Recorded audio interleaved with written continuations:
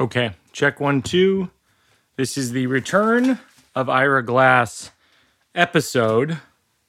He got me on speakerphone last time, and I'm going to bust him on speakerphone because it's 5:01 and we were supposed to talk at 5 o'clock.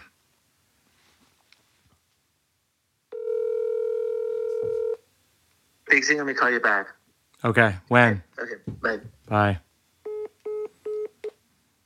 All right, so that was a failed attempt. He did pick up. However, he immediately said, I will call you back. To be clear, I said when. He hung up. And that is our friendship in a nutshell.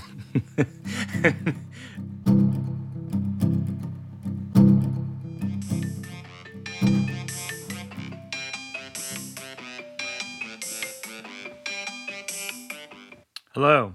Big Z? Big Z? Hey, man. How's it going? Going good. How's it going? Going good. How's it going?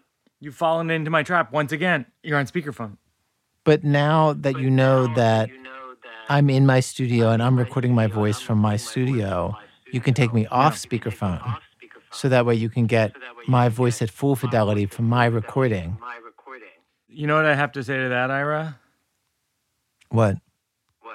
Tell me something I don't know. You've learned so much, young Jedi. It's been so long. You did the first episode in June, and since then, I don't know if you're following the progress. We've won a Pulitzer. The Working It Out podcast has won a Pulitzer. Did you ever win one of those? What was it? Was it your first couple of years, or was it like after like a long time? And which episode won you the Pulitzer? Oh, I don't remember. I mean, I think it was just sort of like great work. Mm-hmm. I think it was like the Pulitzer for great work all around podcasts humor category, I think. Well, that's obviously a very coveted category that not everybody can win. We also won the Peabody. Did you ever win them?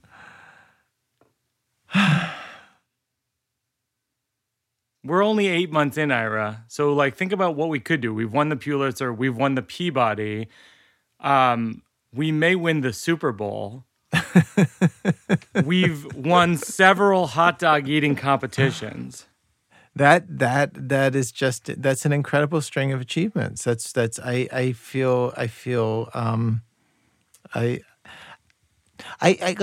will say, although everything you're saying right now is completely ridiculous, it has been fun over the last few months when you and I have talked to hear just what an actual podcaster you've become. You and I I'm such a nerd. You and I had a phone conversation last week, and literally the content of the phone conversation was you called me up to say you guys did an edit of an episode, and then you accidentally left something in, and then you heard that. And then you had this moment of insight that not only could you take that part out, but you could take out another 7 minutes in addition. And we discussed how satisfying it is to cut 10 minutes from a story. And I just feel like, oh my God, you're not a comedian anymore. You've left Some show would business. argue I never was, Ira. Some would argue I never was. I remember when you would have little bits on little scratches of paper, and you would go to the cellar and you'd wait for your turn, and they'd let you on stage and you'd try out material. That's the past, baby. Now you're just in the Pro Tools session with Jad Abumrad. Wow. So we're returning because you were the first episode of the show. You helped sculpt the show in its formative stages. Now it's pretty well formed. We have a hello section up front, which is this. We goof around. We get our bearings. We have the slow round, which is sort of questions from childhood memories, things like that. I got this from Mary Karr's book, Art of Memoir, which I love as a question. I don't even know if you'll answer it, but I love it as a question. What do people like most and least about you? You mean in my personal life? Yes. I love that pause. You mean in my personal life? I'm intermittently very thoughtful. And that leads to both the most and the least thing. Like, I think that when I come through, like, I can be very helpful and considerate. And then there's all the times that I don't come through because because my mind is elsewhere, or I'm under deadline, or I've just organized my life in a way that I'm not including the people I love enough. Yeah, and I might be just restating what you're saying, but I think that those two things are very much interrelated. Yeah. Because I would say one of the things that I like most about you is you're wildly generous creatively. Like, I was pointing out to you the other day that a line from My Girlfriend's Boyfriend, that's the ending, which is I don't believe in marriage. I still don't believe in marriage, but I believe in Jen, and I've given up on the idea of being right. I received compliments on that line a lot, and in fact, my memory is so blurry of when you and I collaborated on that story in your office that I don't remember if that line was created by you or me.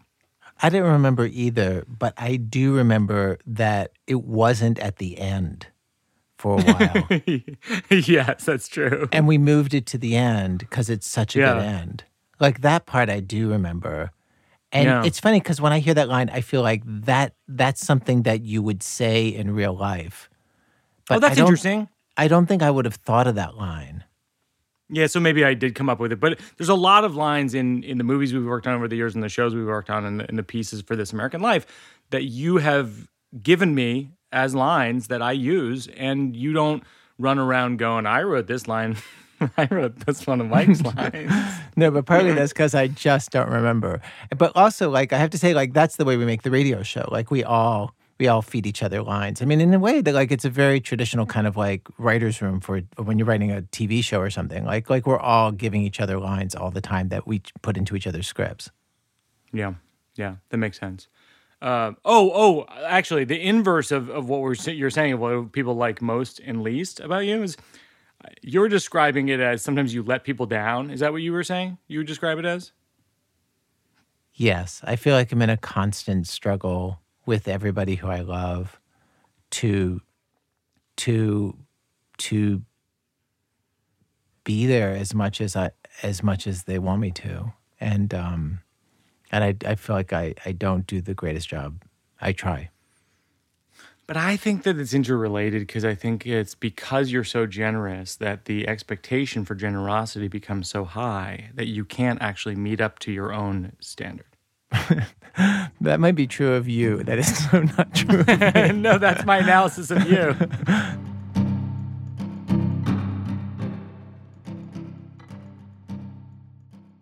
Hey friends, I want to take a moment and tell you about Bicycle Coffee Company. It's important to support local small businesses right now. This is one out of Oakland that I love. It's a family business, started in 2009, and since then they've grown. And they deliver quality, sustainably farmed coffee beans, roasted fresh to order. And they got light roast, medium roast, dark roast. That's what I drink. Espresso blend, decaf. They ship these big 2.5 pound bags, which is what I get for a better bulk value.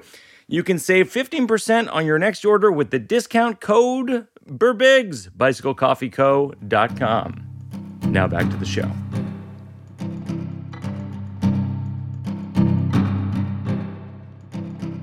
So one of the reasons why I asked you to come back today and you so generously were willing to come back is that a lot of people, including when Jimmy Kimmel was on, was like, I want to hear more working it out and more sort of finished products. And so I thought, well, you gave a lot of great notes on my story the first time, so why don't I write a new draft? So I did a page 1 rewrite based on your notes. And to paraphrase, because people can just go back and listen to episode 1, it's really easy. Right. But the gist of your notes, and it was a really thoughtful note, the macro note was the story was intended to be a part of my YMCA pool show. And for people who don't know this, it's a story that I'm working on, a show about middle age and mortality and having a midlife crisis and thinking about death and natural causes and all this stuff. And I had cancer when I was 19, and I basically told Ira this story about having cancer when I was 19. And then at the end of the story, I say, and that was the moment when I started becoming preoccupied with death. And Ira's note, in a nutshell, was you actually didn't pinpoint the moment. It was such a good note and so simple, which is you just go, you're saying you're doing the thing, which is explaining to people the moment that you became preoccupied with death, but actually that moment is not felt or understood or lived in. Is that safe to say that's what your criticism was? It's funny, like I haven't thought about this since we did that podcast, and that was months ago. And then you and I agreed that I wouldn't listen again to it to prepare for this one. So I do remember vaguely that you told that story, and that like you never got to the part of the story where you said like, okay, here's the moment where I confronted this for the first time. Like there was no moment with feeling in the story the way you had told it. And this is actually a thing that I'm asked a lot, even though I am not a producer on This American Life. I'm only someone who's contributed stories to the show. People say, how do you get a story on This American Life? And I always say, I don't know. That's my first answer. I have no idea. It's like the chocolate factory over there. I don't really know how it works. But that in my experience, I've noticed that you want stories that are high stakes and surprising. And yeah, I would say that's the big thing. I think a lot of times people are pitching you stories, in my experience, friends of mine who've pitched stories where the stories haven't made it on the show, is the story's a good story, but it's either not surprising or it's not high stakes. Right, but can I say low stakes and surprising is just as good.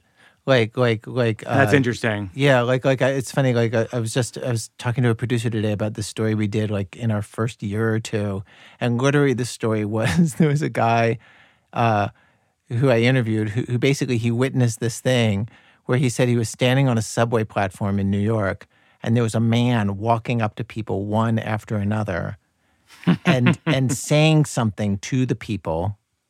And then he would just move on to the next person. So he would walk up to somebody, stand very close, say something, and then move on to the next person. And people weren't doing anything because of him doing this. Like they weren't reacting very much.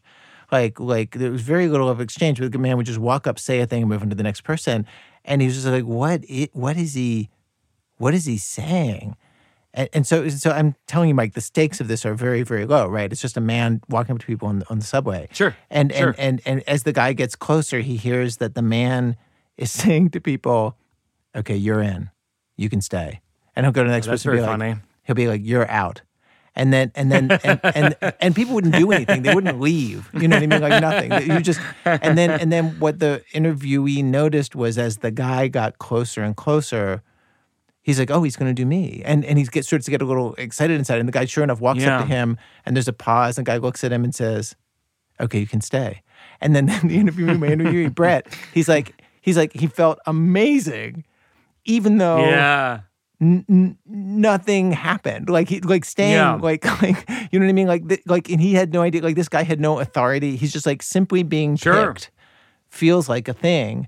And I feel like it's a really good example of a story where like, it's just like every detail is kind of like both is surprising in itself and pulls you forward with a question of what is going to happen and what does it mean. And then it goes to this nice thought at the end of like, oh, it feels very good to get picked even if there are no stakes at all. And so the stakes can be very low as long as it's surprising. Whereas I think in comedy, the rules are a little bit different, actually. Yeah. Like it's almost like the punchline to the joke. Like the machinery of it is so different. Like when you and I work on stuff, like I feel so aware of like the machine of what is required for a stand-up bit is just, there just have to be like a string of pearls and each pearl has to be so shiny and then it has to kind of like end on a really big pearl, and then you can That's move on to right. the next bit. That's true. Yeah. It's interesting you're saying about stakes. Like the stakes can be low, but I think that stakes have to be high to the narrator. Oh, that's a gonna really be good low, point. if they're going to be low. Yeah, there's so many movies actually built around that, right? Like in the end, even something like Stand By Me, there's like a dead Yes. kid, but actually what Yes, it's that's about is their right. friendship. Oh my gosh. That takes my breath away as an example. That's exactly right. What are the stakes of Stand By Me? I mean, I think the stakes of Stand By Me are really like about what does their friendship mean with each other, like Yeah. in the end, like that's the thing that's getting. I don't know, like they're on this adventure to see this dead body, but it's called Stand By Me because it's really just about like their friendship.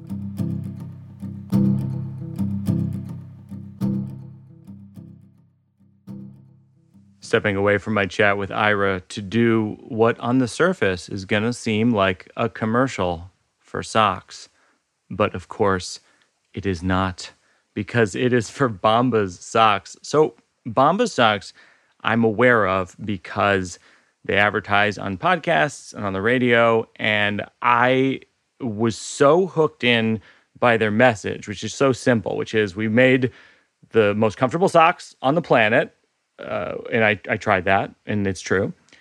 And we give, for every a pair of socks you purchase, we give a pair donated to someone in need. They've given away 40 million pairs of socks to people who are homeless across the United States. I mean, this is a great company. They're 100% backed for life. They have a customer happiness team to make sure you're satisfied. If not, they'll issue a refund. Go to bombas.com/birbigs today and get 20% off your first order. bombas.com/birbigs. Working It Out is also sponsored by MeUndies underwear. I wear MeUndies. I found it from listening to podcasts like this one. And they said it's the most comfortable underwear. And I said, okay, let me try it. I did. I'm all in. I'm here to tell you, you should try it. I called them and said, would you sponsor this podcast? And they said yes. And so now I got an offer code to get 15% off of your first order of MeUndies and free shipping. Free shipping? Go to MeUndies.com/birbigs. Again, that's MeUndies.com/birbigs.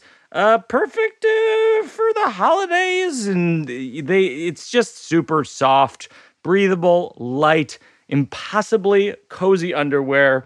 MeUndies.com/birbigs. And now back to the show. Okay, so I'll tell you this story. It's a rewrite of the story I told you last time.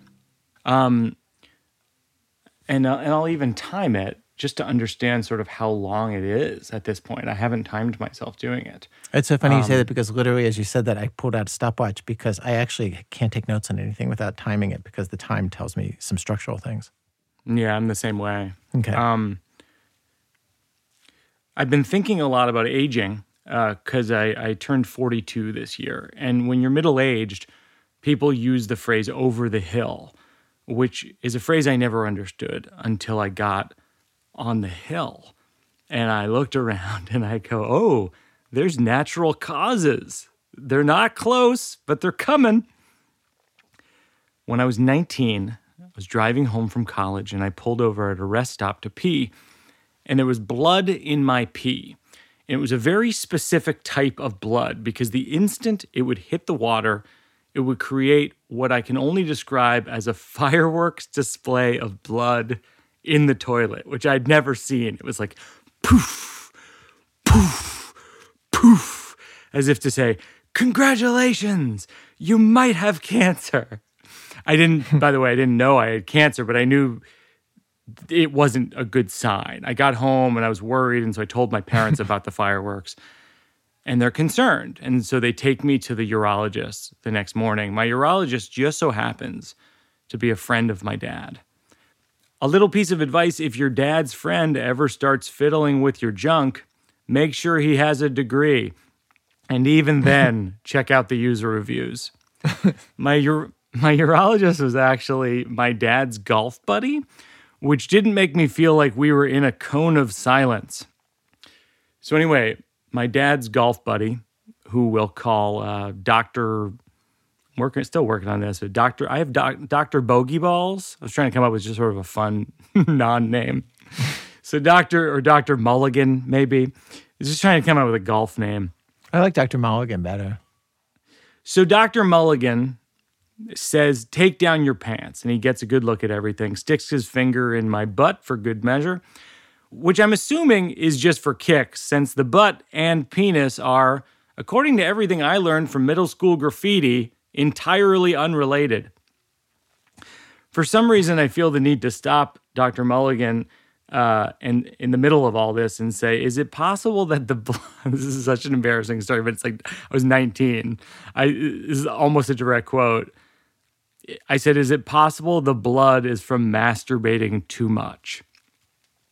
Which I'm guessing, if there are urological drinking games, is one of the key phrases, because he did not seem surprised that I was asking.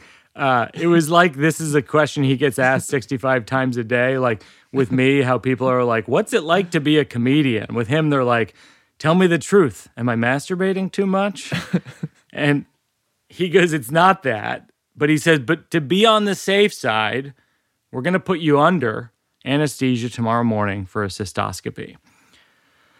I go home and I spend the afternoon Googling cancer, which, by the way, I do not recommend. If you're looking for some fun searches, I would try half-court buzzer beaters or my dog can talk, but do not search for cancer. There are 1 billion results, which is 10 times as many results as there are cells in 1 cubic centimeter of a tumor. What I'm saying is don't Google cancer. Wait, suddenly I feel like I'm learning. Keep going. It's like a math joke. It's like a math cancer joke. Math, cellular something joke. Yeah. Okay. Yeah. Wow, I feel like I'm not just laughing. I'm getting educated. Keep going. Exactly. So that's the key thing about cancer is the sheer number and multiplication of cells that cause a tumor. And I'm sitting in my childhood bedroom reading my computer, and I'm on one site that explains that cancer is a disease caused by an uncontrolled division of abnormal cells. And I sort of think like, I don't get it. And to be clear, I get it the way I get that water is 2 parts hydrogen and 1 part oxygen, which is to say I don't get it, but I'll drink it. And I'll definitely drink it if you add sugar and caramel-colored secret ingredients that may or may not cause cancer. So I wake up in the morning. My mom drives me to the hospital, and we say hello to Dr. Mulligan's wife, who turns out is my nurse. So apparently it's a family business, which is an interesting parallel to my own parents, who, as you know, Ira, are a doctor and a nurse. Yes. You have to sympathize with the doctor and nurse couples if it just so happens they enjoy role-playing in bed. They're like, I guess I'll just keep on my work clothes. So... So I get into my gown and I'm freezing. It's the winter. And I'm typically not a gown guy in the winter. If I had known it was going to be so cold, I would have brought my own gown that was more weather appropriate. I would have brought a goose down gown. What's sad about the goose down gown, is that they told the geese they were going in for feather surgery.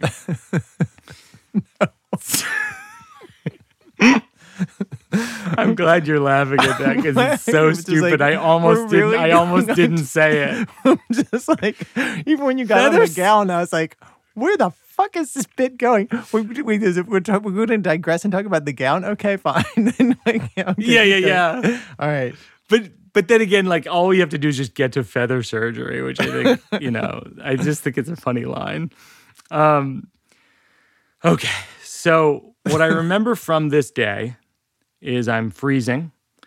The nurse puts an IV in my vein, and I slowly fall asleep, which I have to say, even in a hospital, pretty nice. So while I'm under anesthesia, they put a scope through my penis into my bladder.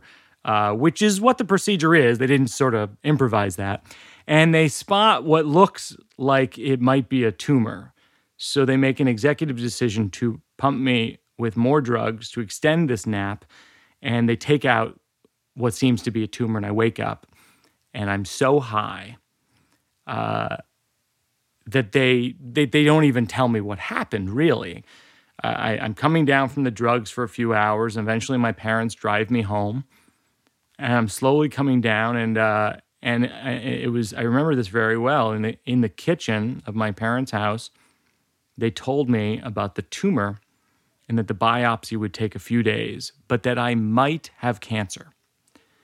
My mom is generally the more cheery of the two parents, and she said, I think it's going to be okay. And my dad did not seem as optimistic. He goes, well, we don't know that. It was sort of a good cop, bad cop of cancer. Like my mom is like, we're going to get you out of here. Maybe it's good cancer. My dad kicks the door closed and is like, I'm thinking bad cancer. I don't know, but I don't know what bad cop would do.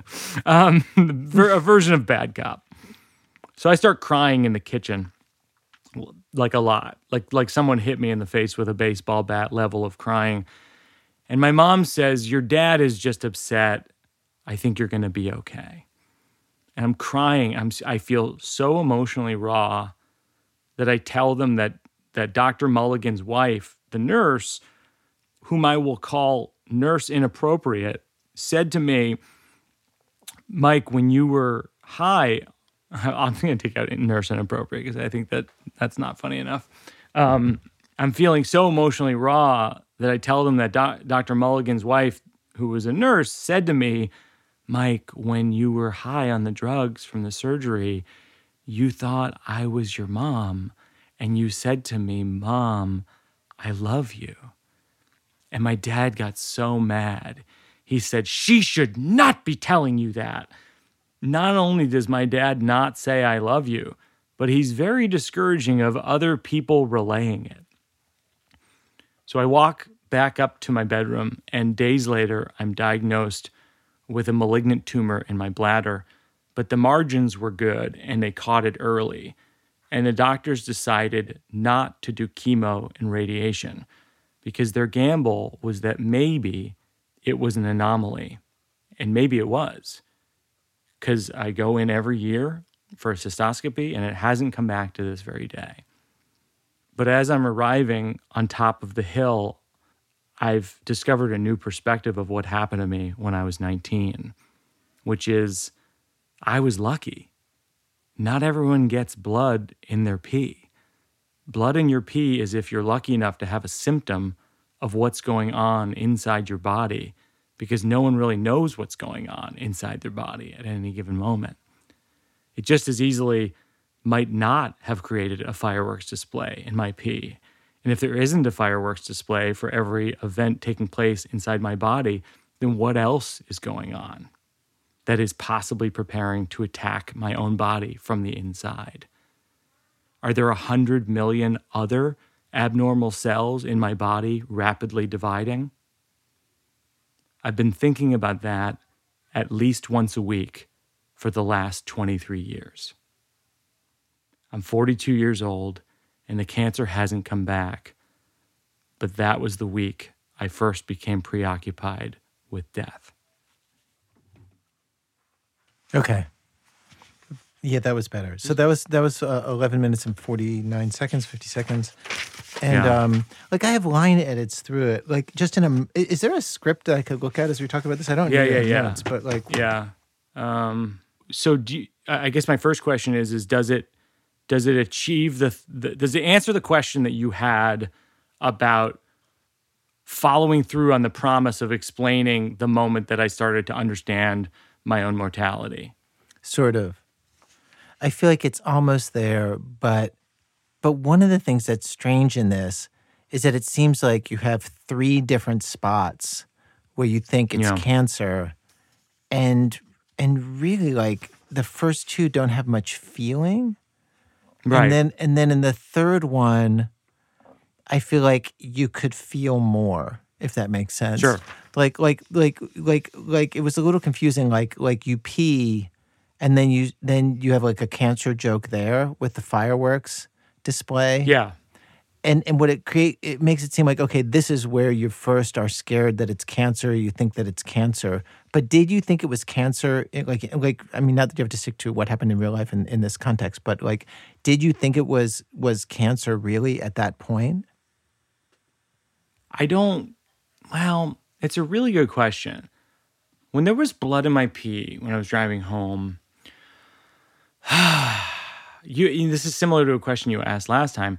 I don't think it's as much as I thought I had cancer. It's just like when you see a symptom that's that alarming, it's hard to think not the worst thing. You know what I mean? Like you're just thinking like, this is bad. Like this is really bad. I think if you think then that it's cancer, whatever it is, the first time that you think it's cancer, yeah, it has to be a thing that like, and then if it starts to seem like it really is cancer, then you can double down on it. I know what you mean. I mean, this is similar to what you said last time because you were saying last time like one of the main things is that last time I said the middle-aged over the hill joke, and then I said I had cancer when I was 19, which I changed. You were like, if you give away that it's cancer, you're putting the audience ahead of the story. Yeah. And so I changed it to just when I was 19, I was driving home from college. And I think what you're saying is that I might as well withhold when there's blood in my pee, the feeling of that it might be cancer until maybe when I wake up from the surgery. In which case, then I start to sort of ruminate on how serious it could be.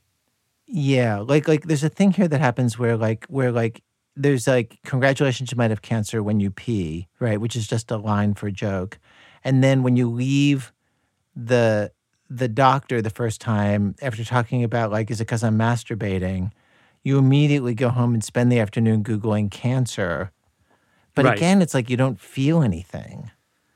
And yeah, I understand. Like in other words, in a way, like I feel like if you're going to Google, do it fucking later. If you want to keep the Googling jokes. No, I know. And to be clear, and Ira pointed this out in the last episode that we did, and I think it's important to point out because it has to do with what Ira's profession is in journalism, and also my profession is as a storyteller.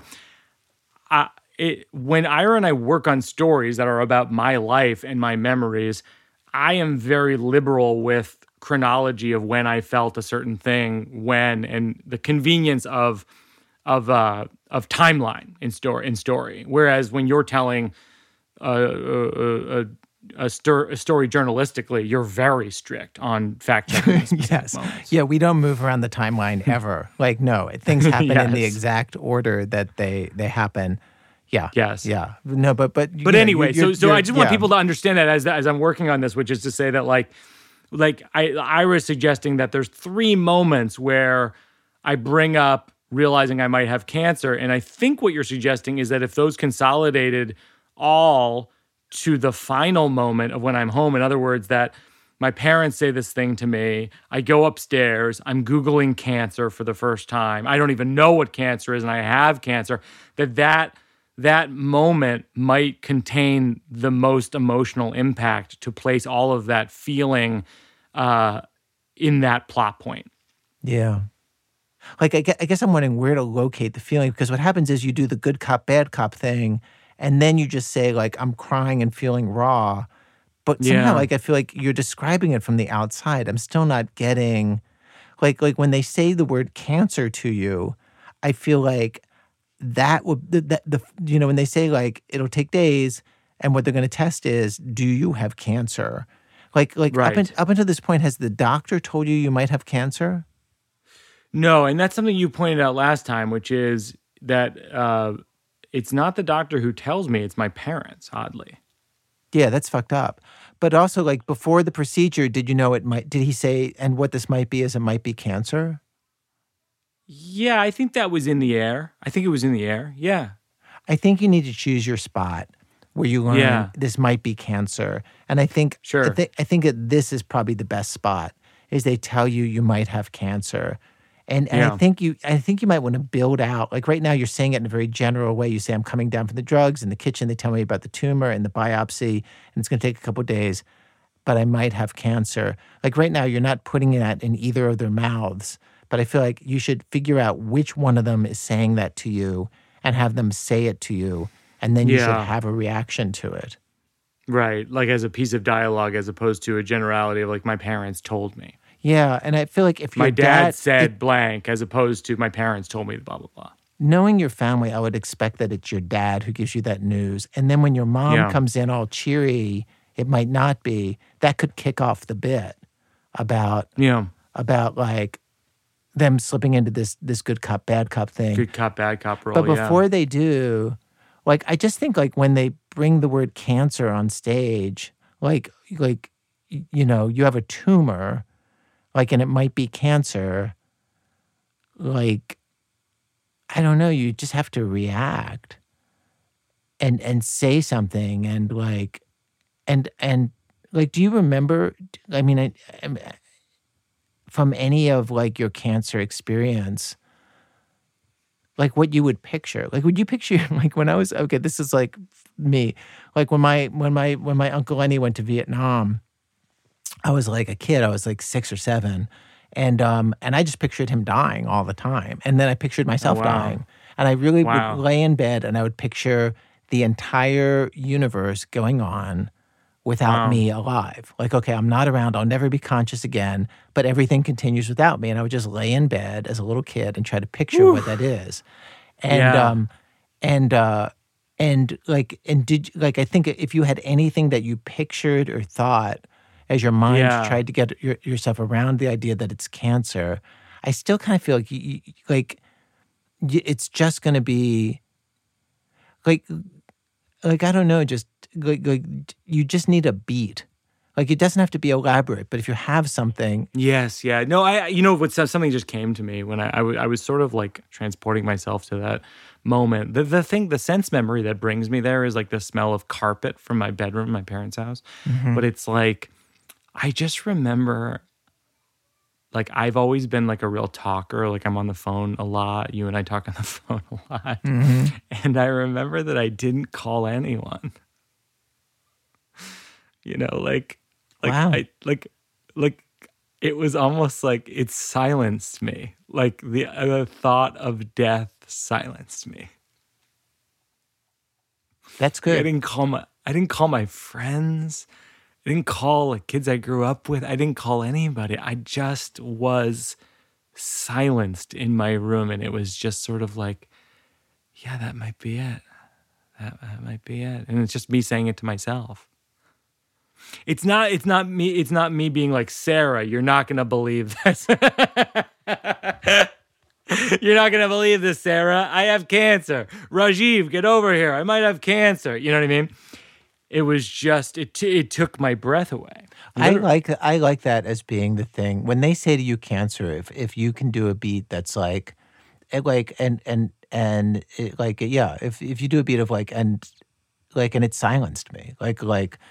Yeah. In that moment, and also like in the moments in the days to come, the main thing about me is I don't shut up. And I don't like, shut up, and sorry. to process anything, I call. That's a people funny and joke, talk. by the way. The main thing about me is I don't shut up is a very funny line. But also, I feel like you could say like, and I was silenced for days, and then you could pause and you say, obviously, I've gotten over that. In fact, witness this entire show where all I'm doing is talking about my own death. Funny. Yeah. I've worked through it. Yeah, exactly. And here we are. That's very funny. No, and I actually have more to say about that because it's almost like the when I speak, when I speak with people, with friends and family, it is actually how I work through feelings. And I was silenced by this event because I actually thought my feelings no longer matter because I may not exist. I like that too. And then the other thing I feel like you could do is you could stage the silence on stage, which is like Yeah. as radical in a comedy show as it is on the radio to just stop and just like let a moment, which you've done in shows. I've heard you do, but like it's always powerful. And like that, I could picture you figuring out some way to say like, so that's what my dad says, and what I say was nothing.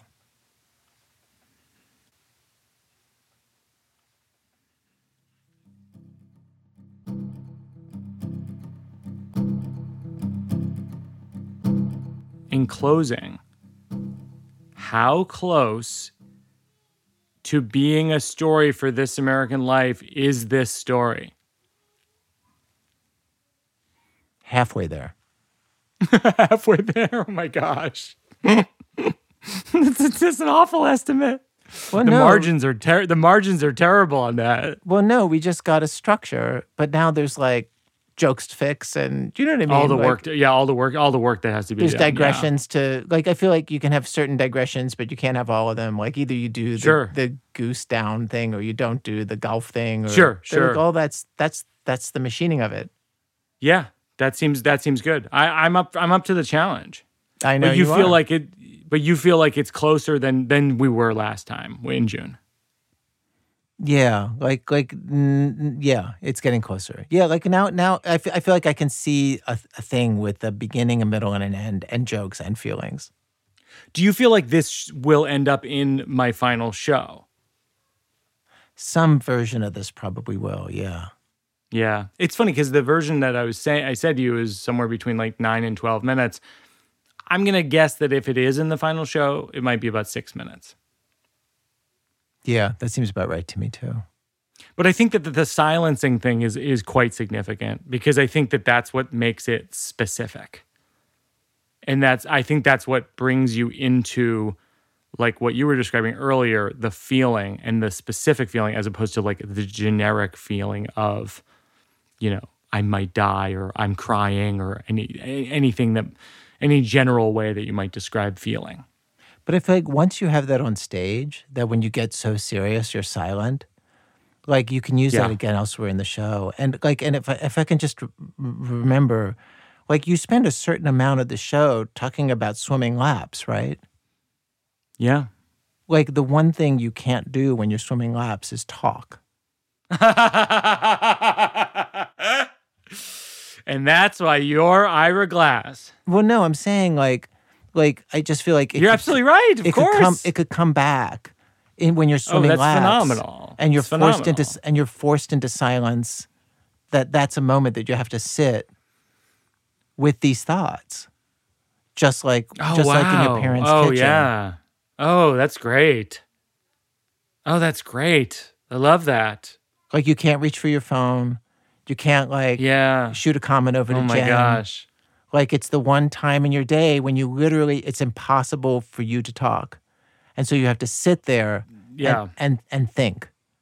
To bring people up to speed, it's one of the structural elements of the YMCA pool show is about how as a kid, I went to the YMCA pool to learn how to swim, but then from childhood on, I avoided the YMCA pool actively until I was 40 years old, and my doctor said because of my breathing and I had type 2 diabetes that I really should consider going back to the YMCA and swimming very seriously. And so I did, and I started regularly swimming laps. And this is what Ira's referencing. I just want to make sure people understand what we're talking about. Right, and the thing Ira, you need to understand that when people are listening to things on the radio or like on a podcast, you need to bring them up to speed so that they understand the context of what you're talking about. Does that make sense? Yes, thank you. Thank you for the note. Good note. So yeah, like the notion, yeah, like I think it could be very pretty actually, the notion that like for you, silence, like to bind that with you're thinking about death and the fact that then you find yourself in the water swimming and it basically puts you back into that situation where you can't talk and you're thinking about like basically you're swimming for your life anyway. Like you're swimming because the doctor told you need to in order to live. Yeah. You know, I should call my mom. I should call my mom and I should interview her about this incident in my life because she probably has so many great details.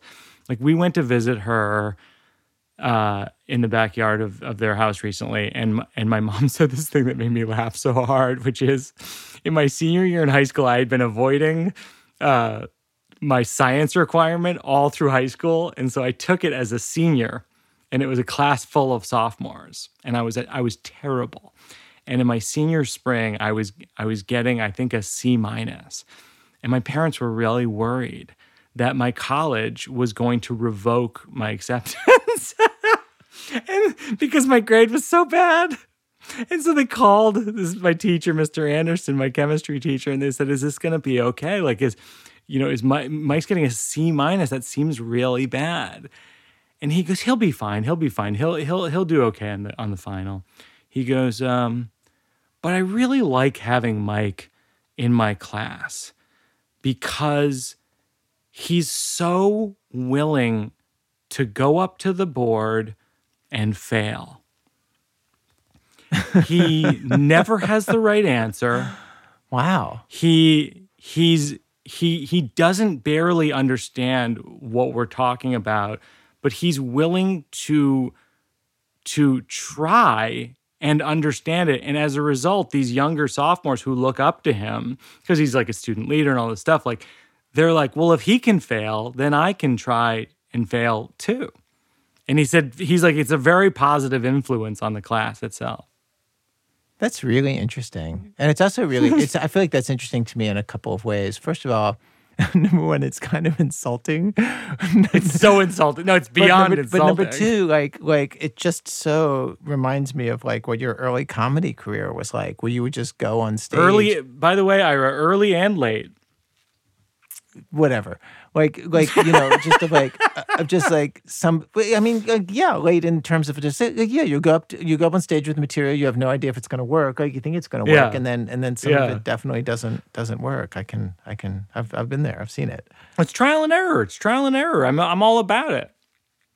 Yeah. I mean, I think, and that's why I think people liked the first episode we did of the show, and I get so much feedback on episode 1 where we tried a version of this story, and then I rewrote it. I did a page 1 rewrite, and at the end of it, you're like, it's halfway there, and it's a page 1 rewrite.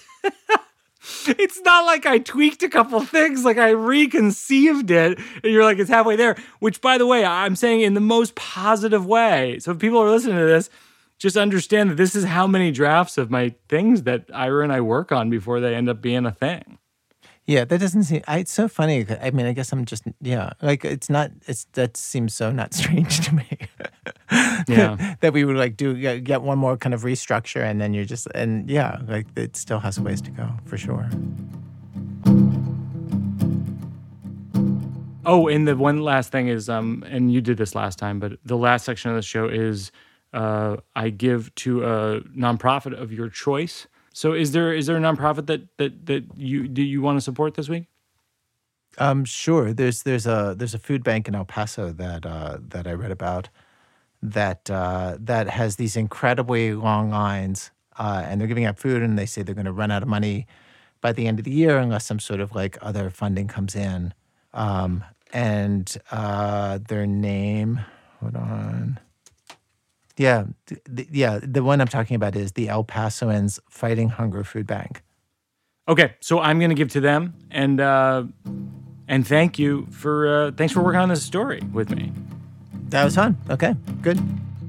Working it out, 'cause it's not done. We're working it out, 'cause there's no one. So that's our episode with the great Ira Glass, Pulitzer Prize winner, multiple Peabody Award winning host and producer of This American Life, among his many other projects. He's collaborated with me on the new one, Don't Think Twice, Sleepwalk With Me, many other things.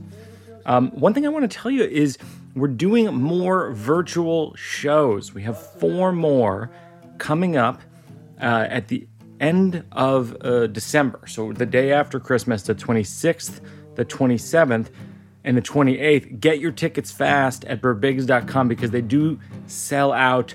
They've been so cool, so fun. Join us.